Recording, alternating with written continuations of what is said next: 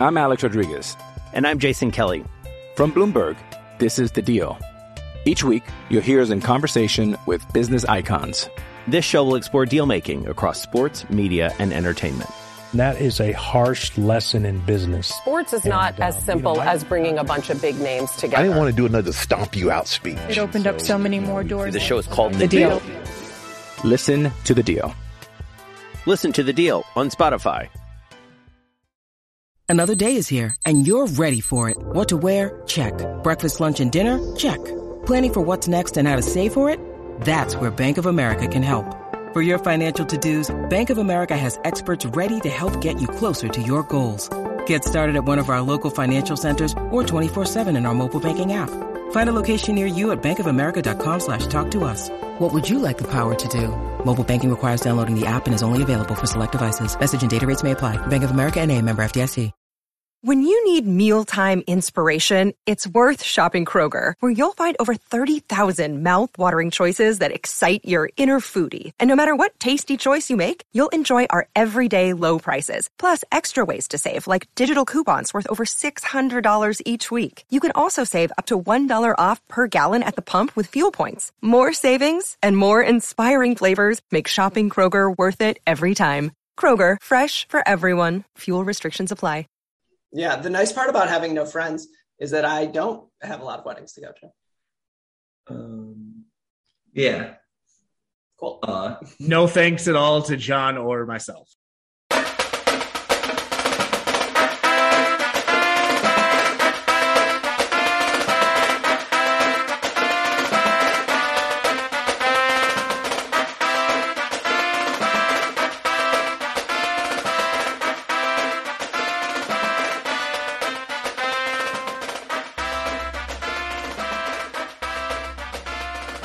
Welcome to the Touchlines and Touchdowns podcast, the world's first and therefore greatest football mashup podcast, a magical extension of the Touchline Media Group, because I am recording this before America plays their Nations League game. So if that goes well, the shit talking about England being terrible at soccer will happen in the episode you've already listened to.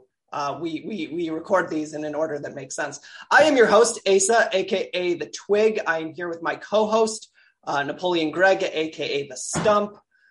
This episode of the Nerdcast is brought to you by the Smith Workforce Management Group. For all your business, law, and strategic communications needs, check out the Smith Workforce Management Group, as well as whoever Blue Wire decides to put in. They started putting in, Doritos or Cheetos? It's not a pickup artist, so I don't. Yeah. Like, as long as you just avoid the pickup artist stuff, that's great. So we are joined by esteemed cast member, panelist, and friend, John. John, how are you doing?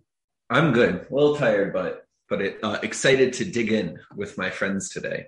So I'm gonna, before we get started, I'm gonna give Jonathan's bona fides, which is actually how bona fides is supposed to be pronounced. It's bona fides. Is that actually true? Yeah, no, 100%. It's like in English, it's bona fides, but it is actually bona fides. Jonathan and I, because we were cool in high school, went to a midnight opening of one of the Harry Potter books. We bought it. We went back to my house and then we read it without talking to each other or comparing notes. We just read it sort of 30 feet apart and didn't talk to each other for 5 hours. My mom actually brought this up the other day. Asa, I think you're selling yourself short here. Not only did we not talk to each other, one of the reasons for that was I slept.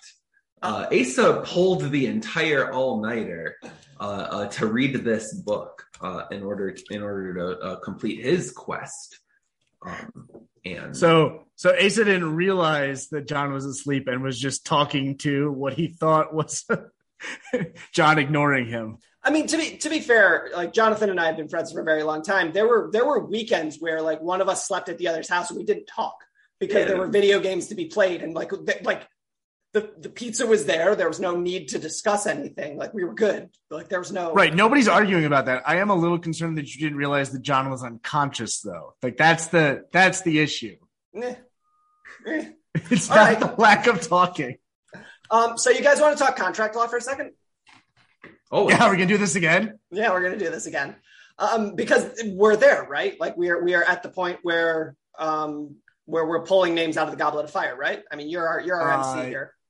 Yes, correct. We have established that. Well, we went through we left off going over the how the mechanism by which they tried to avoid having underage wizards enter was just a circle around the goblet that said nobody under 16. You must be 17 or older to ride this ride. I had a comment about that, Greg. Yes, hit me. And I thought it was really interesting. So I guess in doing a little bit of research ahead of this call, the reason why the Triwizard Tournament hadn't been held for many years was due to the danger of it, right? And people were dying, people were getting maimed, injured, all of these horrifying events happening as a result of this tournament.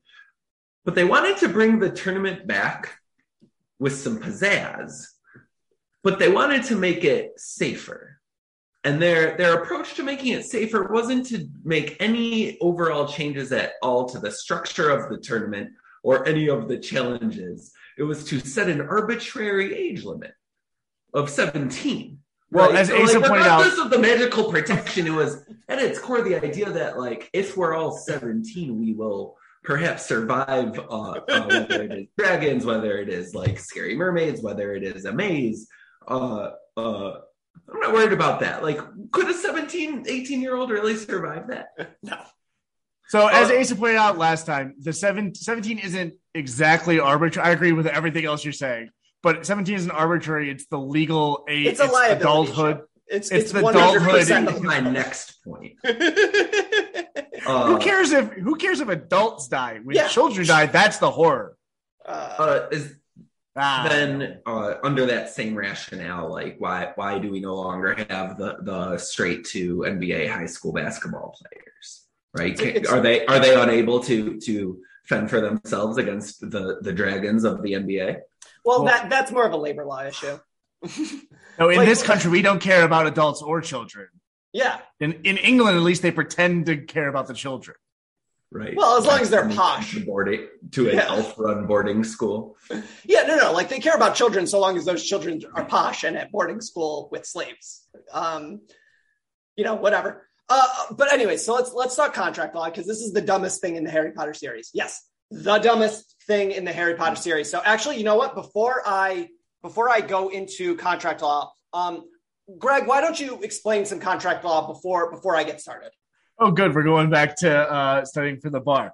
Well, the main thing that I know he's going to talk about, which because he already has, is his problem with contract law is that, Dumbledore and the other people running the tournament maintain that it is a problem that Harry is in the Triwizard Tournament because this is breaking the contract of the Goblet of Fire. Only 3 people, all over the age of 17, all from different schools, may enter.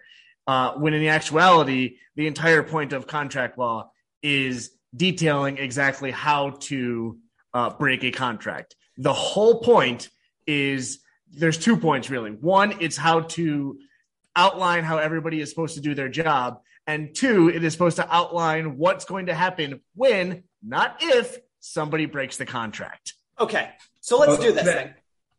Can I ask, and maybe you'll be getting to this, Asa, and I don't want to get too ahead of ourselves, but just out of curiosity, within the realm of magical contracts versus UK-US contracts, do we have a sense of the repercussions of breaking a binding magical contract, such as a perimeter around a cup where you put your name? Is that governed differently than, say, a blood pact or an unbreakable vow, a life debt, perhaps right. Even good question, John. Good question. Dumbledore's army. Yeah, and maybe you were getting to that, and I can let you get to it. But out of curiosity, I would like your legal take. Sure. So I am of the opinion, based on the nature of the manner in which the Wizarding World works, that the UK magical world also operates under common law system, which means that brings up multiple questions. I don't want to get too far.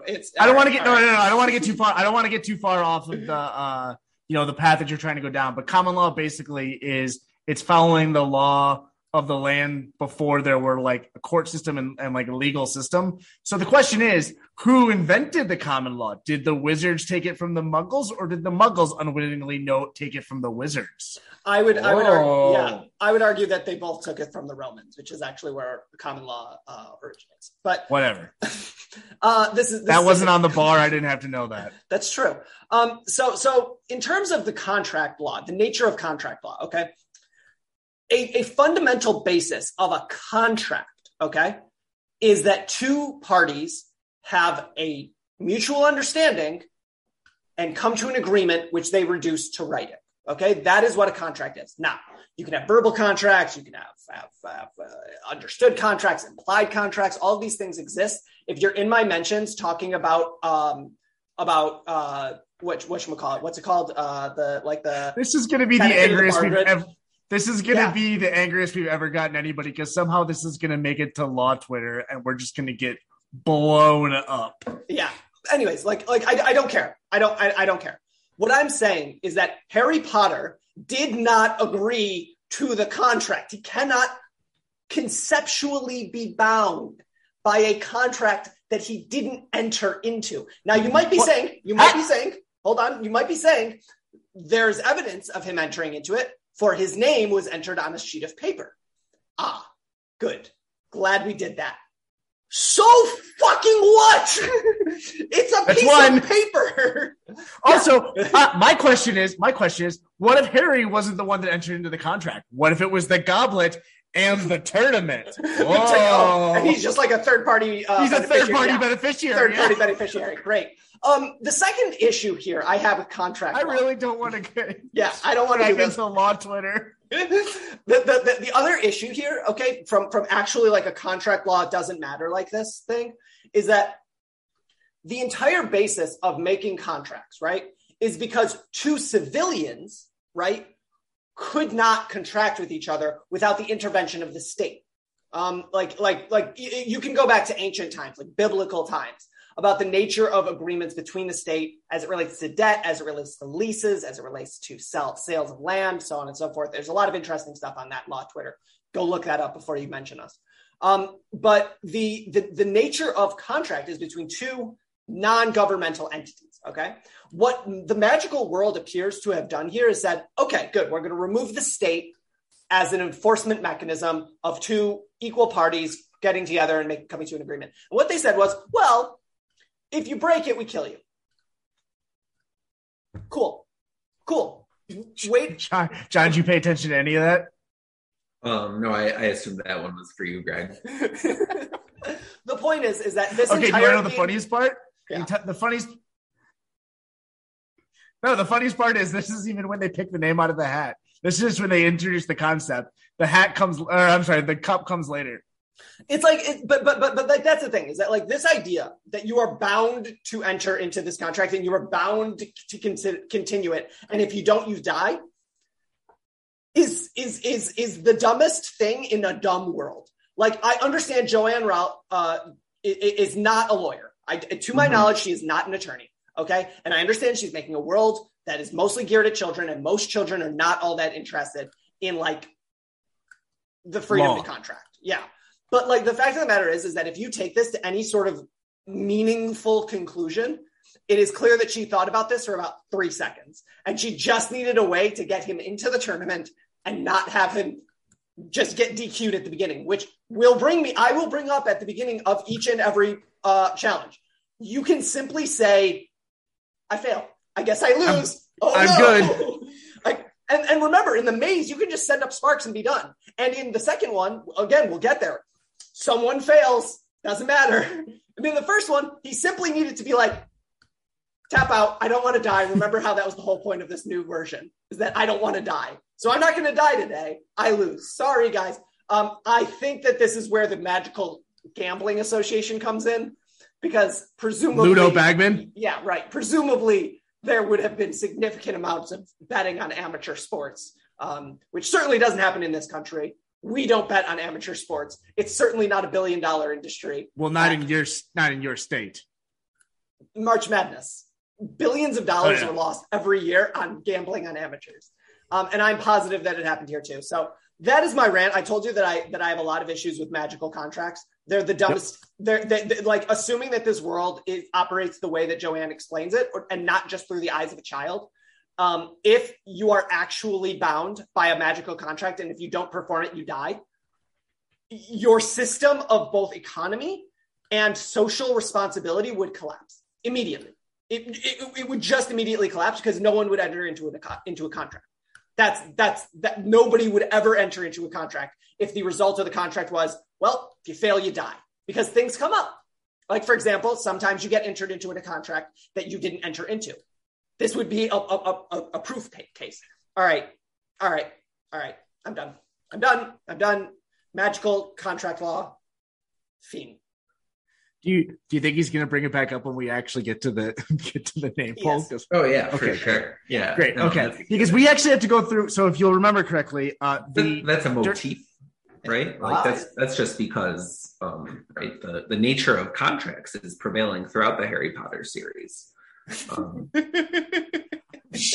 I'm sure our high school English teacher would have loved that response. So we actually have to go through multiple months of basically just classes, and then we have to have the little pissing match between Ron and Harry, because if you'll remember correctly, the Triwizard Tournament is announced on the first night of term, but we don't actually draw the names until Durmstrang and somebody say this for me. Bobaton. Okay. Bobaton. Sorry. They do not pronounce their X's. Bobaton. I know that mostly. So it's Bobaton. Bobaton. Well, I know that more because of Creoles, not because of actual French people.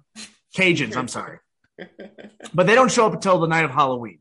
So we have to go through, 2 months of classes, and really the thing that drives a wedge between Harry and Ron, which we talked about it a little bit last time, is that Harry decides that he just kind of wants to enjoy the thing.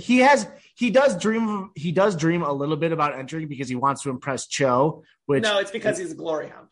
Well, that too, but also he wants to impress Cho because because being the boy who lived wasn't enough to get you a girlfriend. That's your fault, Harry. That's your fault. Try not to go after the girl who's dating Cedric Diggory. There are a lot of single girls. Or Ron's sister. Yeah, right. He can't get Cho Chang, so what does he do? He goes after his best friend's little sister. Good shit, Harry. You're a good guy. You're a good guy, Harry Potter. So they fight about it the whole time. We also have the whole Hermione and Spew thing, because Hermione is now, even though it's like the beginning of term, she's in the library all the time, and Harry and Ron can't figure it out. It's because she's actually the only one that's against slavery in the entire story, which is kind of wild. Yeah. Well, I mean, look, again, we're at a posh boarding school in England. I think that there's a lot of people there who are pretty comfortable with some people being subhuman. Just historically, if we're going to talk about the nature of English boarding schools and posh culture. Seamus is probably not cool with it because he's Irish, and his people were probably... He's the subhuman one. Yeah, right. Yeah. We also this is where we get more into Rita Skeeter because of... So there's this whole weird side story where Rita Skeeter criticizes Mr. Weasley for how he handled, if you remember, the day before term, Mad-Eye has turned his trash cans to fight invisible neighbors, or so it seems. It wasn't the invisible neighbors. It wasn't. There was actually someone there. Turns out. So Rita Skeeter criticizes Mr. Weasley for using wasting ministerial resources on this. Magisterial. Leo Messi. Okay.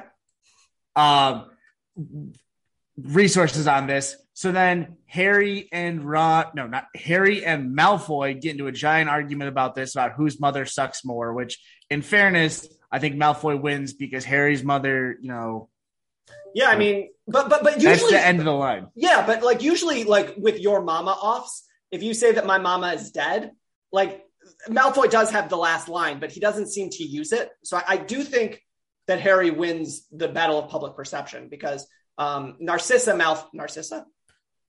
Yeah. Is that right? Narcissa Malfoy. Sissy Malfoy is alive. Lily Potter, not so much. And Malfoy didn't say, oh, because usually with Yo Mama jokes, it's like, oh, Yo Mama's so blah, blah, blah. I had sex with her last night. And it's like, my mom's dead. And it's like, oh, I guess that's why she didn't move so much.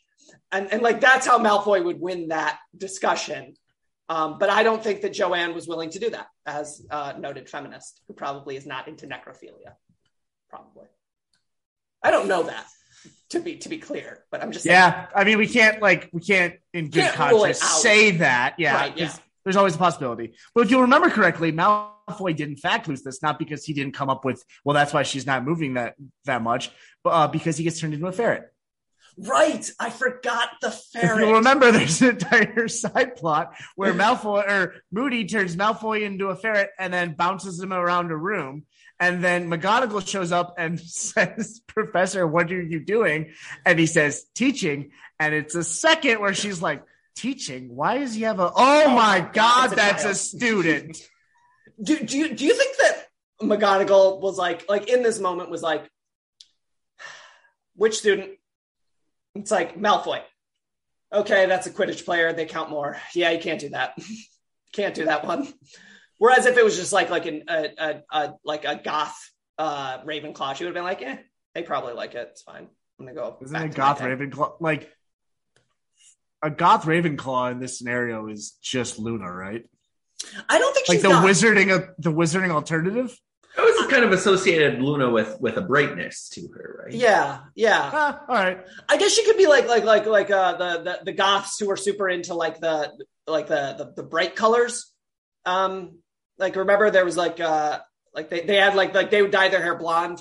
I'm talking about one specific person who I'm not going to name. We all know who it is here, but yeah, I think I do. There was I think the closest you get to a goth in the Harry Potter world would probably be like a Severus Snape, right? He's super goth. No, but part of like the Snape personality. I always felt like you associated a Dumbledore or a McGonagall or even a Sprout, right, with some roadies, like the people who followed them around it. I never really felt like there were these mini Snapes in the class who were real into potions and favorite color was black. And maybe I'm misreading it. Maybe there are characters, but I'm just saying like we have the names of a lot of characters, but we don't know anything that they do. Like, would it shock you if Anthony Goldstein was listening to The Cure a lot? No, didn't we already pick this up? Yeah, no. Because wizards in general are kind of goth, but then you have to think about the fact that like they don't know exactly, but they have a general idea of what happens after death because they have them floating around the castle. So like, does that take it away a little bit? Does it add to it? Are you more goth? It's like if you hang out with the ghosts, like what if Nearly Headless Nick is like your best friend? Yeah, no. I think that we know that there's depression in the wizarding world because of Moaning Myrtle. We do know that exists. So like presumably somebody is like, oh yeah, you eat lunch in the Great Hall with all the conformists. I eat my lunch in the art wing with the ghosts. And it's like, yeah, there's got to be that person because it's a school full of pubescent teens, and prepubescent teens, but 11 to 17 living in the same house is not a good idea. do things start getting real? Yes. Real world Hogwarts, except everybody's 11 to 17. But that's what I'm saying is that I do think that there is an element. Jonathan's probably correct that there is like a Severus Snape motif or theme here, but we don't really see that. There are only so many. It's whoever's into potions, right? Like, yeah. Oh yeah, I spend my time in the dungeons. I'm in the dungeon doing potions, right? And at the age of 15, those potions start becoming like drugs. Yeah, I'm in the art hallway doing potions. It's like, yeah, and I'm glad that we all agree that it's the art hallway. Because of our specific high school layout. I mean, realistically, I think it is behind the greenhouses, but yeah, those are the burnouts. Those are the Hufflepuffs. The Hufflepuffs are behind the greenhouse because that needs to filter into the air. Fair enough. All right. Like they're not goth. They're like Hufflepuffs. Nope, you're right. Yeah. You're right. So then I think we talked about this a little bit last time, but we get to Moody's first lesson, and Moody's first lesson is, listen, there's these 3 curses that you're not allowed to do ever. No wizards are allowed to do it. Except no, it gets even weirder because we're allowed to show you when you're in your 6th year. So despite the fact that there's like a specific law that says you can't do this, we for some reason have a carve out for unless you're 16, in which case we can show you. And then we've carved that out further because apparently Moody and Dumbledore are allowed to make whatever choices they want because Moody says that he's got Dumbledore's permission to show the 4th years these unforgivable curses, which is just a compounding. Yes, it's because Dumbledore is the villain of the book, but really it's just a compounding series of carve-outs. It's like, that doesn't seem like a good idea. That doesn't sound like a good idea. Oh, wait, hold on. Are you telling me laws can have exceptions and loopholes and you can get out of laws sometimes? Stupid. No, you can't. If you break it, you die. I have a do we have like how do we address like the spoilers? Point of order. Like the spoilers, right? Spoiler alert, go. I have a spoiler alert, right? Like, one of the ultimate crimes though that Moody gets punished for is performing these very curses in front of students, right? So it's not like like we don't know that now, but at the time, in theory, this would be a thing you would call your mom about. You'd be like, whoa, there's something wrong at this school, Mom and Dad. I think something's up, and I feel like this would be like a big red flag, right? Like somebody who like presumably again, like someone in this boarding school like does talk to their mother a lot.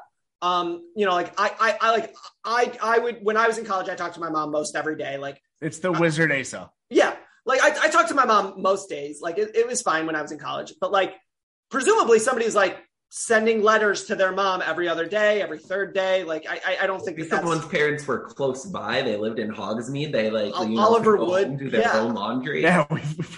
Also, let's think about this as let's think about the analogy to the real world. This is a boarding school where you are isolated with a bunch of 11 to 17 year olds in a isolated portion of the country. This would be the same as if let's say there's a law that says that you aren't allowed to own a handgun and you can't kill anybody with that handgun. But there is an exception when you're 16 when you're 16, you can know what it looks like to use a handgun to kill an animal. So then you walk into, let's be honest, 8th grade science class. The teacher walks in and says, I think you're old enough to know what this is, cocks a Glock, and then pops a pig in the head. That is the equivalent here. Yeah, somebody is going to write home and be like, hey, Mom, lots going on, blah, blah, blah, having a good time. Our Defense Against the Dark Arts teacher spent a lot of time in class yesterday torturing a spider to death. Is that normal? My older brother, who was here a couple of years ago, didn't mention that, and he usually would have. Do you think it's weird that he was torturing a spider with something called the Cruciatus curse? And then that mother, who presumably is a helicopter parent, would be like, no, that is not okay. I'm going to write Dumbledore. Although I guess we're answering our own question. They write Dumbledore. Dumbledore says, nah, don't worry, it's fine. Because, again, he's in cahoots with the whole matter. Well, I mean, yeah, well, as we're talking about this, let's bring, like, because it comes up during this, because if you'll remember, the Imperious curse, nobody really reacts. Nobody really reacts, but when they get to the Cruciatus curse... There was laughter in the movie. At the spider? Yeah, there was a lot of laughter. It's like, I think they laughed in the book too, but it's not as important as the next one, the Cruciatus curse, because he asks Neville what it does, and then... Does it in front of Neville. Neville obviously has a reaction. Neville, I mean, we know he's not like that close to his grandma, but if you had to watch the thing that made your parents' brains break in class surrounded by people, I'd probably be writing a letter home being like, hey, Nan, just so you know, I had a bad day. Yeah. I mean, look, like I'm not gonna step into Neville's shoes here. Like, everybody deals with trauma differently. feel like I would have tried to punch a professor in that moment. Like I probably would not have reacted well to this. Just learned some new yeah, right. Yes. Yeah. Like now I know how to do stuff. I'm going to do it real quick because you're being a dick. And yeah, I mean, like it would have come up. But and then so the last one though is and he's prefaced it by saying there is no way to block this. There's only one person that's ever survived it. Here's the killing curse. If there's no way to block it, nothing you can do, you just need to know the words. And if you hear those words, run, dive, do something, duck, dive, dodge, duck, dip. You forgot. Yeah. I was going to say you forgot dip. I put it in the wrong spot. Yeah. Yeah. I mean, I feel like you hear the words Avada because it's a 2-word phrase, right?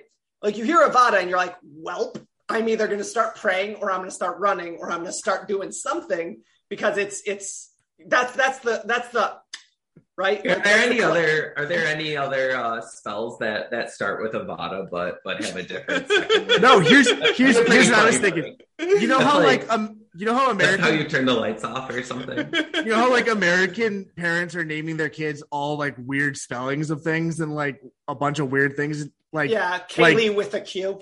Right. So what if there's a wizard parent that's like Avada? That's really pretty. Like, and then names their kid Avada. And then every time the girl gets called on, it's like Avada. And then everybody just runs. There is a Scottish or an Israeli soccer player who plays in Scotland whose last name is Abada. And if you know Hebrew, you know that like the B and the V sounds are pretty much can be interchangeable. So there is this is a soccer podcast occasionally. There is someone in Scotland whose last name is Avada. But then we've also gotten to the point where, of the three killing curses, or of the 3 unforgivable curses, we have now had 2 children, again, 14-year-olds, demonstrated in front of them basically how their parents died. Because the Longbottoms, for all intents and purposes, are dead. Yeah, I mean, not dead, but certainly. For intents and purposes, they're dead. Yeah. They're vegetables. They're off screen. But you know who's not off screen? Yeah, that wasn't great. But we really like our sponsors, and now's the time. So, I'm Alex Rodriguez, and I'm Jason Kelly from Bloomberg. This is The Deal. Each week, you'll hear us in conversation with business icons. This show will explore deal making across sports, media, and entertainment. That is a harsh lesson in business. Sports is not as simple as bringing a bunch of big names together. I didn't want to do another stomp you out speech. It opened up so many more doors. The show is called The Deal. Listen to The Deal. Listen to The Deal on Spotify. This episode is brought to you by Shopify. Whether you're selling a little or a lot, Shopify helps you do your thing, however you cha-ching. From the launch your online shop stage, all the way to the we just hit 1 million orders stage. No matter what stage you're in, Shopify's there to help you grow. Sign up for a $1 per month trial period at shopify.com/special offer, all lowercase. That's shopify.com/special offer. Like Frank and Alice Longbottom, that sponsor is still going strong and is going to make it for you. Let's move on from the unforgivable curses. Good idea. There's only one last remaining part because Hermione has figured out why Neville reacted like he did, and as we've already said, Harry and Ron, dumbest boys alive, don't really get it. So Moody invites Neville back up to his study. Presumably, it's a showing. We find out later that it is a cynical way to get a certain piece of information into Harry's general vicinity, but for right now, it just seems like Moody's actually being empathetic to what he's just put Neville through. So this is actually where we get to divination, where Harry and Ron just I thought it was last year. It's actually this year. They just start out and out making up multiple ways for them to die and get named throughout the year, which at some point, I understand that that's how we would. That's absolutely what we would do. It's 100%. But as the adult, at some or even as you're right, he's at not some an point, adult. I know. As you're like writing it though, aren't you like, well, I died in April, so how am I going to get maimed in May? Like, once you have yourself dying within your own star chart, aren't you done? That's the end of class. Yeah, I feel similarly, Greg. I think so much we kind of wish things into humanity, and we like get them into our brain. And I do wonder how different the Harry Potter books would be if Harry had a kind of a better hype man, at least a more optimistic one. I feel like Ron was kind of a bummer at times, and I think sometimes, like, this is a classic example. He thought so much about his own death. He was almost like hoping for it, so he could have the valor. It's One time this is a random side story, but one time I was sitting on a Greyhound bus, about a 6-hour bus ride from Minneapolis to Madison, Wisconsin. And I was sitting next to a younger girl, like a college-aged girl, and she listened on loop for the entire 6-hour bus ride, Taylor Swift, "We Are Never Getting Back Together." And I feel like if that is your motto going into a weekend, you're going to sell yourself on it, and you're eventually going to mission accomplished, right? And I feel like that's a little bit what Ron and Harry do. They kind of need some more optimistic approach to at least the first semester of their year, right? Yeah, I mean, it's all downhill after Christmas, but like, you can stay up, like you can be like, all right, it's fall, right? Like it's October. Your Premier League team is not out of it yet. Like we're good, like you guys are being too generic here, because like so far this year is going gangbusters for them. They've shown up, and this is the first year that Voldemort has not been hanging over the entire year. And like there isn't a mass murder after Harry. There is a mass murder associated with Harry, but people don't need to know that. Yeah, but there was the dark mark. There was a cross burning at the World Cup. Yeah, but that's fine. They're both wizarding children. Yeah. Like they're not muggles. So like who cares? Right. Yeah. Like they're white, so it's fine. I mean, yes, pretty much. So the way that this term has gone, and then there's a funny thing in the movies. I want to talk about Durmstrang and Beauxbaton showing up. I think we're there. We're getting close though. Okay, go ahead. Well, so we do want to talk about the side quest, I guess, for Fred and George, because we've kind of talked on it a little bit, but they're now Harry, Ron, and Hermione for the next couple of months, really, see them muttering to themselves about threatening people in like various corners of the castle, which we know is actually because Ludo paid them in fake Irish gold, which disappeared. So they're trying to figure out how to confront him. But this is like one of the first instances where they hear him say like, no, we don't want him to think we're threatening him. Because that's actually one of the funniest subplots of this entire thing, is that there's two 16-year-olds plotting how to essentially blackmail a high-ranking government official. I mean, relatively, yeah. I mean, but the thing is that like we've said on this podcast, I don't care if you're in the Muggle world. I don't care if you're in the Wizarding world. I don't care if you're in America. I don't care if you're in England. If you're a bookie who does not pay out their debts, you're going to die. Yeah. Maybe not to Fred and George. Maybe not. But on a long enough timeline, you don't pay out your debts as a bookmaker, you're going to die. Like, that's the way these things work. Okay, so there's two more important things that happen. Number one is Spew is actually created, which means that Hermione has now presented the idea to Harry and Ron with the badges, and she does not ask them. She tells them that she expects them to A, join, B, recruit new members, which obviously creates a rift between Ron and Hermione, because Ron tries to argue that they like being enslaved. Hermione's like, no, of course, why would they like that? Harry stays oddly silent, because I feel like if you weren't raised in a wizarding household, you should absolutely, absolutely be anti-slave. Just bringing things somewhat back earlier, this idea of chartering Spew as a nonprofit, and I feel like worth unpacking the legal question.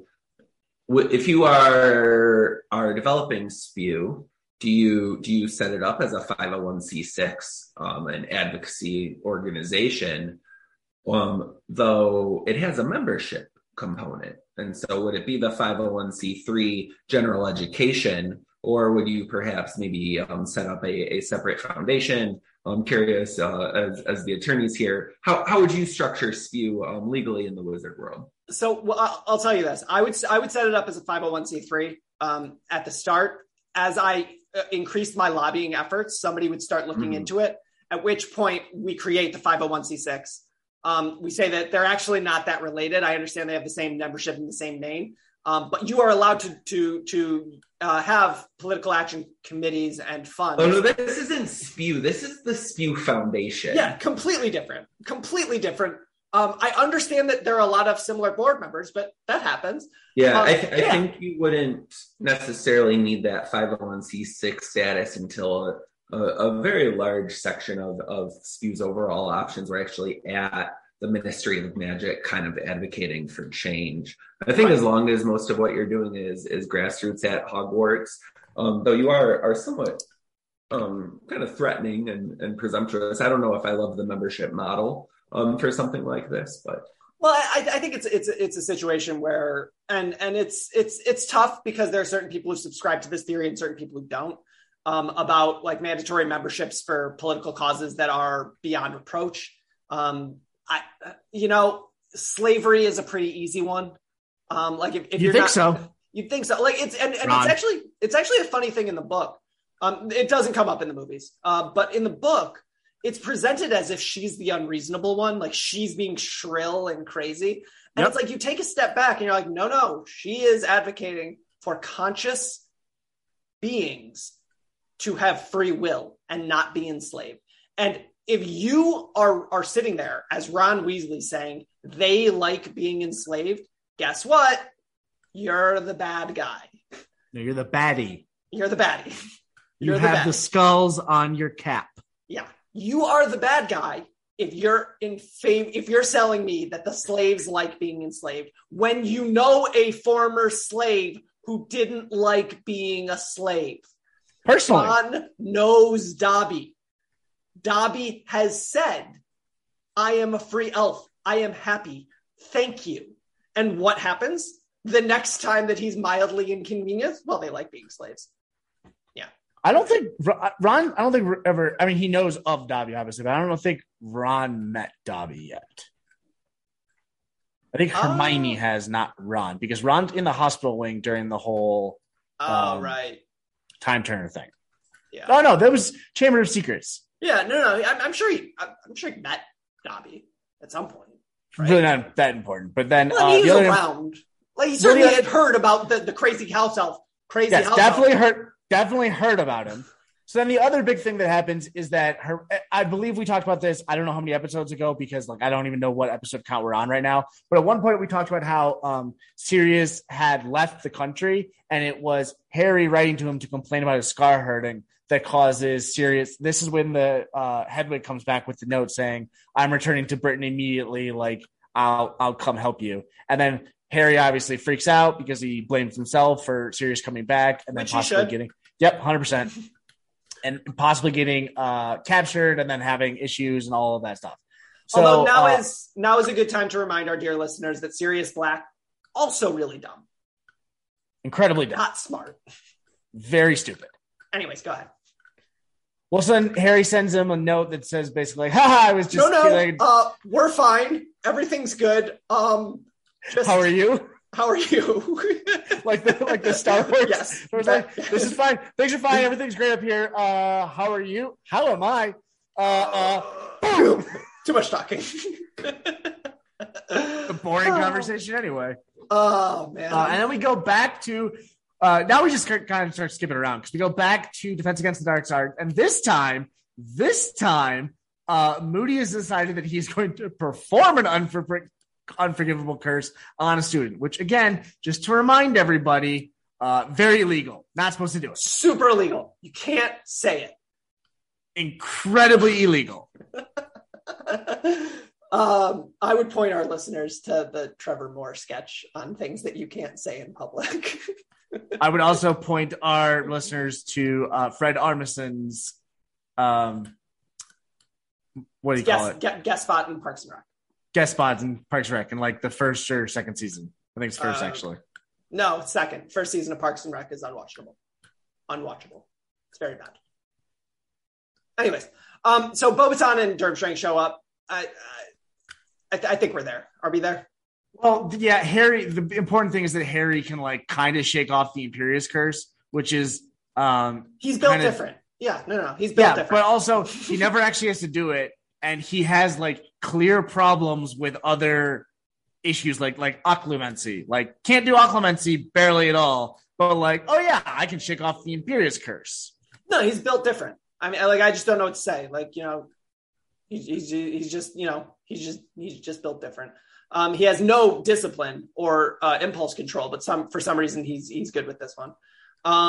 So Bobaton. So in the movie, Bobaton and Durmstrang show up. I can't hear you say Bobaton without thinking of Bobaton. No, I keep thinking of Boban. Boban. Yeah. So Durmstrang and the Marjanoviches show up, and they show up in this like very choreographed fashion, and it's like. You're not meant to think that it's ridiculous, but then immediately Dumbledore like looks at it and is like, very good, and then moves on. So like he acknowledges the ridiculousness of them coming in formation and then moves on. I find that very funny. It's a movie thing. Like it makes sense from a movie perspective to have them come in with choreography because it's a good trailer spot. Like it shows like who they are, right? Like Bobaton's is like flowery. But it's all CGI, so it's a lot easier to just kind of copy and paste the generic Bobaton blonde girl into road formation, right? Yeah. So so I have a question for both of you. Do you remember, is Bobaton, did you, in your memory, was Bobaton an all-girls school and Durmstrang was an all-boys school? In my memory, yes. See, they're not. I felt like Durmstrang had girls, but I felt like Bobaton was all girls. In the books, Bobaton had boys. Did they have boys show up to the? Yeah. Oh, I was incredibly surprised. I did not remember for whatever reason. Maybe the movies, it's all girls and boys. But yeah. That's interesting. I suppose the movie couldn't like envision a world where the Triwizard champion from a school that was mixed would be a girl, like just like an inherent and deep-seated misogyny. So they had to make it an all-girls school. Like, is that possible? It's entirely possible that you have inherent and deep-seated misogyny. Yeah. I mean, you do. I don't. Yeah. I think those books were just like really long, and so you'd skim over. Yeah, like there are a couple paragraphs where you're like, okay. I also think that I think Asa and John were right. I think this was one of the first ones that like the midnight release was a big deal. So I probably read that part at like 2 a.m. Yeah.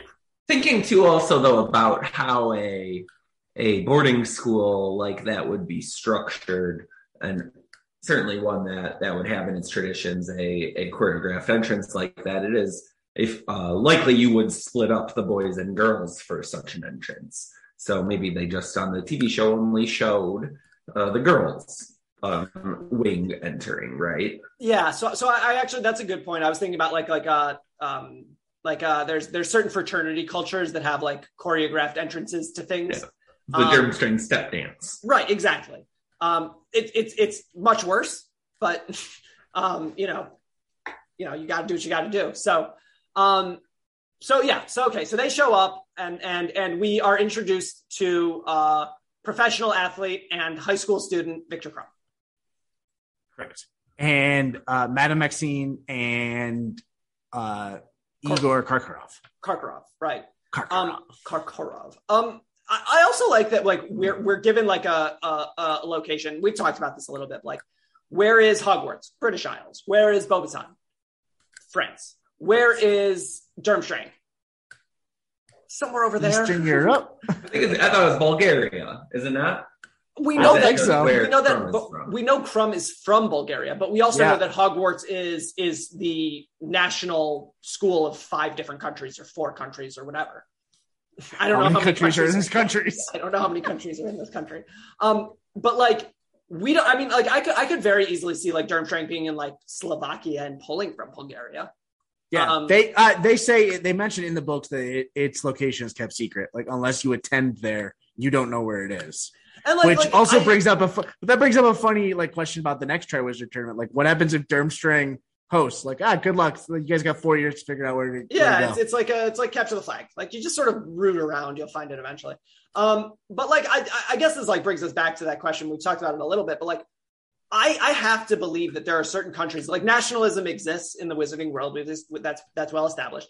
Like I have to imagine that like when the former Soviet Union collapsed, like certain schools probably popped up. Like I can't imagine that like there like because presumably there was like a Yugoslavia school, and then suddenly you have a whole bunch of people who live in those areas who don't particularly like their neighbors, pretty famously when the former Yugoslav republics all split up. So like do you have like race wars in your boarding school? I don't think that that's unlikely. I think that Hogwarts is 1,000 years old, and there were some pretty famous issues between England and Ireland in that time. So like, I'm wondering about like, is there a class solidarity identity thing going on in the wizarding world where like they have their nationalism, but when push comes to shove, they are ultimately wizards before they are English. And does that get into it like a dual loyalty issue amongst wizards in the Muggle world? I think that these are serious questions. I don't think that they have answers because I think that Joanne probably didn't really look into it very closely. I mean that's a good point because you also have to consider like when Joanne decided to write that. Like again, we talked about this before, but like there is an British Isles school, there's a French school, and then there is a Eastern European school. Right. Like so does and then even when you have to get pretty deeper into the the Newt Scamander, Fantastic Beasts. Once you get like deeper into the lore, you kind of come to realize that there's like a Japanese school and then there's a Chinese school, but China's huge. Does China have one school? Does China have two schools? Do we have Eastern and Western China? Like, do we need a school for all of the tiny little countries in the middle of Europe, or can we just kind of lump some of them together? Heritage wise, I am an Armenian man. Do I get my own school, or do I have to share with Georgia? You go to the Turkish one. That's probably not going to end well for us, right? And like does like presumably like you would have schools like you were talking about the Western Chinese school, right? Does the Western Chinese school interact closely with the Afghanistan school or the probably the ancient Persian school? How does this work out? Do people from Kashmir have to go to the Indian school? If so, this might be a problem. Like it turns out borders are pretty important and fluid. So like national schools, I think that they're probably like equidistant locations. So you would have a situation where like maybe you could go to two schools, like maybe someone from Eastern Germany had their choice of like the Scandinavian school or Durmstrang, and like during the Soviet Union era, they probably went to Durmstrang. You have to imagine, you said this before, we're going back into and we're going to get back into the podcast that does European geopolitical history again. Yeah. But like, I would assume that Germany, you would think, because we're obviously in modern times, Germany would have its own school because of Germany's importance to the rest of the world over the last 100 years. Not all of it good. I'd say 150. You can assign Prussia to German history. Well, I was gonna say once we get back to the Ottoman Empire, though. So like, Holy Roman. Did the school pop up under the Holy Roman Empire? Like at what point? Like we kind of know when Hogwarts was established in like 1000, right? Basically the same year as the Magna Carta. Like I always put 12, those two things. No, 1260. Sorry. The Norman invasion, 1066. Okay, so that like roughly in like 1100 BC. So like 80. Did all of the schools pop up around then? Is that, or I would assume, because obviously the American school couldn't have, unless the American school was Native American shamans. Possible. I would assume that the Italian school is much older, right? Like you assume that the Italian school would have been founded under Rome. Right. And the Greek school would probably have been founded much earlier. Under the Athenian democracy. At which point, like, you get into questions of like the nature of schools themselves. I mean, institutional, like, collegiate schools are only as old as Oxford and Cambridge. So 900s, 1000, 1100s, 1200s, that era.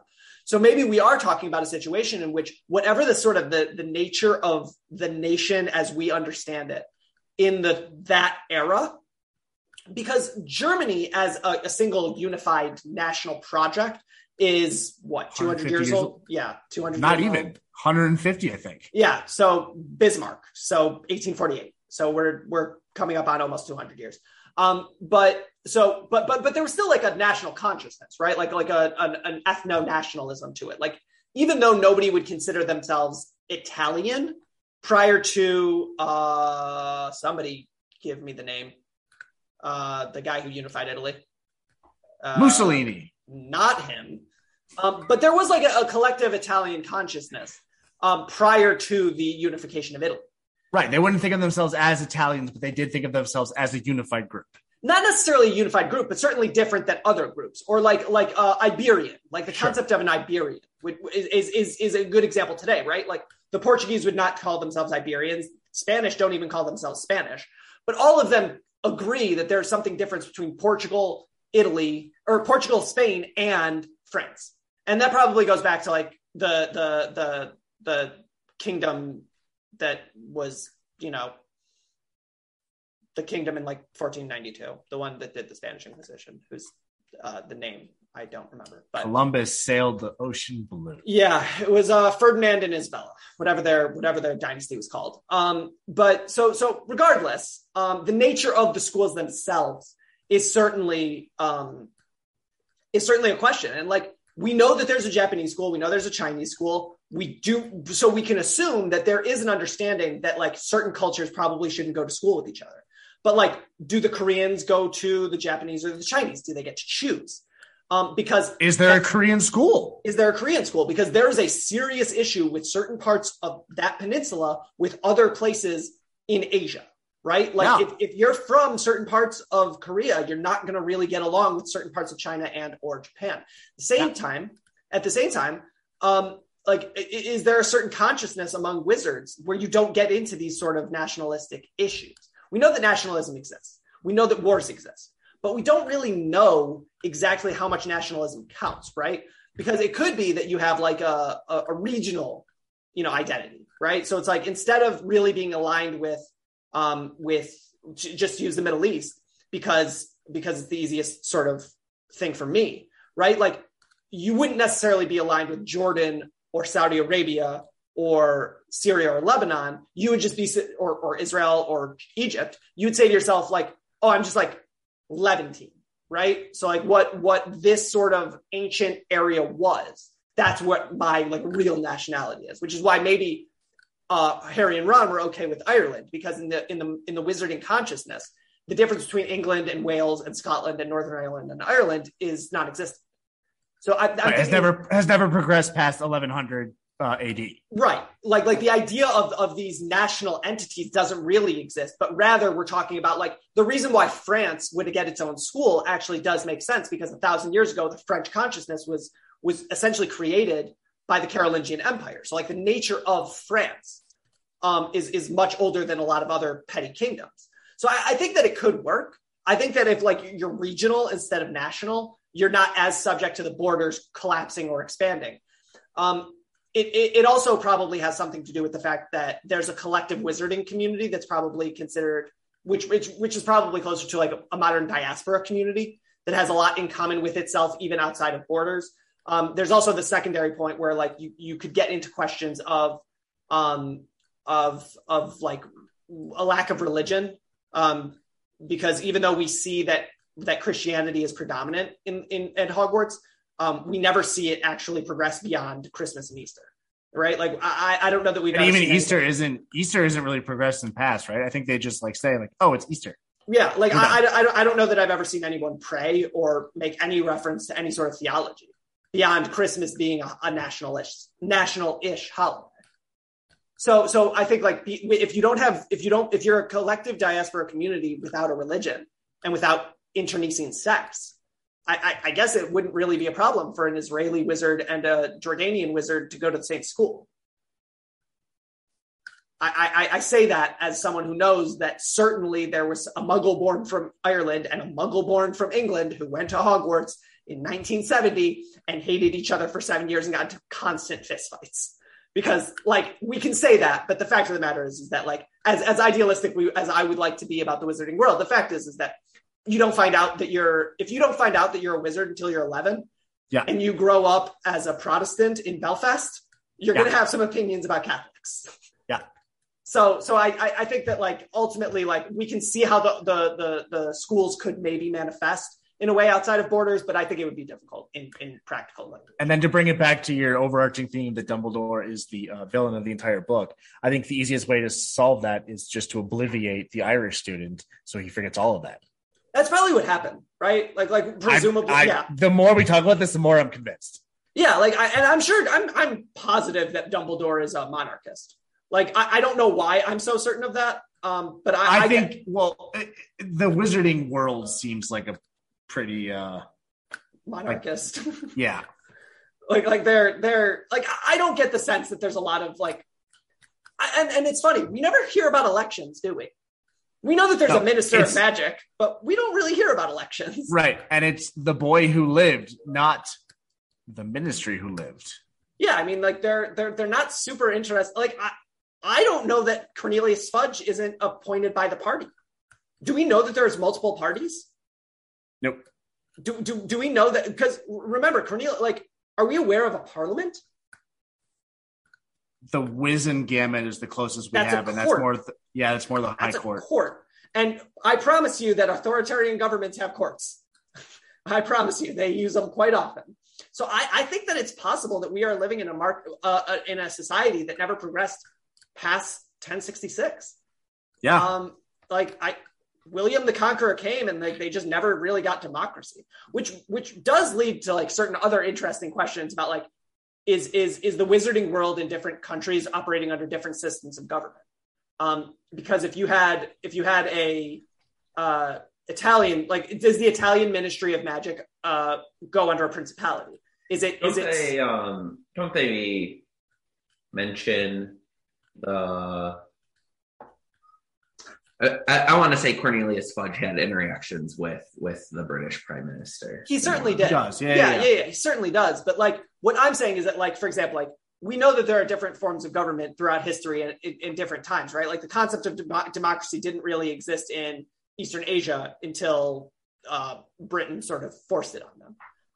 Like, it's not really, they forced it on them so that they could sell them opium. Dear listener, if you're not aware of the Opium Wars, Britain is the villain of human history. Maybe not human history, but certainly recent history. Just remember that when we get to the World Cup. Yeah, they're the bad guys. But anyways, I was really hopeful that we were going to get through the first challenge. We did not. We got through 4 chapters. All right. But we did cover something that didn't actually has yet to happen. So I don't know how this is going to go next time, but we're trying. What did we cover? We covered the goblet shooting out the names, which has not actually happened yet. Yeah, it's fine. It's actually like it's sort of like we covered the goblet shooting. Yeah, that's basically what we did. The goblet shooting out the names is the draft. We actually covered the lottery as the draft. But like keep in mind, like, you always get like these big, like, events where it's like, the NBA draft, the NFL draft. They're super boring. They're a list. They're a list of names next to cities. And that's just what it is. So I want to say a special thank you to our panelist, Jonathan. He is not on social media because he's better than that. He's better than you if you're on social media. He doesn't do it. He doesn't participate. He doesn't want anything to do with it. So if you have any thoughts to share with Jonathan, you can tweet them at the main account. That's usually me, but I will pass them along at TLS_N_TDS. My dear co-host, Napoleon Gregg, is at Mr. Roger Rising 89. If you have any thoughts about geopolitics as it relates to the wizarding world, he'd love to hear it. I'm usually at TLS_N_TDS, as I mentioned. But my personal account is at Diamonds Esquire. I usually don't respond there, but you can try me. Special thank you to our sponsors, the Smith Workforce Management Group, as well as whoever Blue Wire decided to put in. Special shout out to Jalen Braxton for being a Spartan dog. We heard that earlier today. Congratulations to you.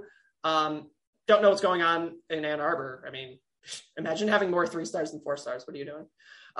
So I, as a dear listener, we always appreciate your reviews. Please like, subscribe, share, tell your friends. We couldn't and wouldn't do this without you. So thanks so much. And we will see you next time.